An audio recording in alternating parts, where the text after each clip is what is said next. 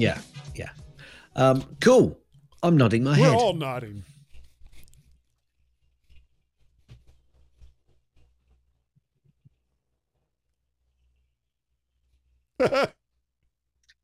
Bit of a reminder tip, this one. Remember, by holding down a letter on your Mac keyboard rather than just by typing, obviously hitting it and letting go, rather pressing and holding, if available for that letter, a foreign character or a character with an accent will be shown on screen above the typed letter.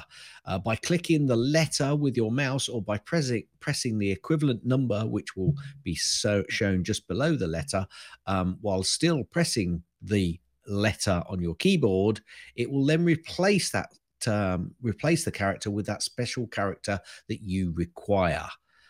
Really quite useful if you need something with an accent, and occasionally I do, but it's one of those things that you often forget.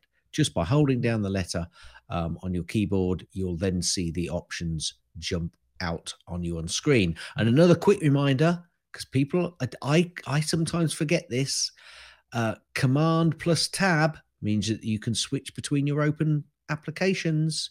Don't forget it. Yep. These are quick tips which you probably know that you knew, you just forgot to use them. Yes. Yep.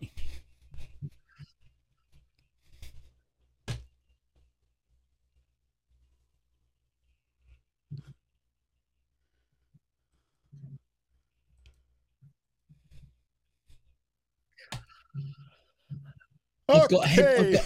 I've got head movements for all of these now, Guy. I know. Well, I've used the same ones in the same order. See, one of these times I'll do them out of order, and it'll mess everybody up. Yeah, it will. Yeah, it'll mess me up too, which means I probably won't ever do it. Yeah, that's correct. So when someone does something out of order like this, his name was Guy. So, shall we move on? Do we have to? No fool. Thank you. Real.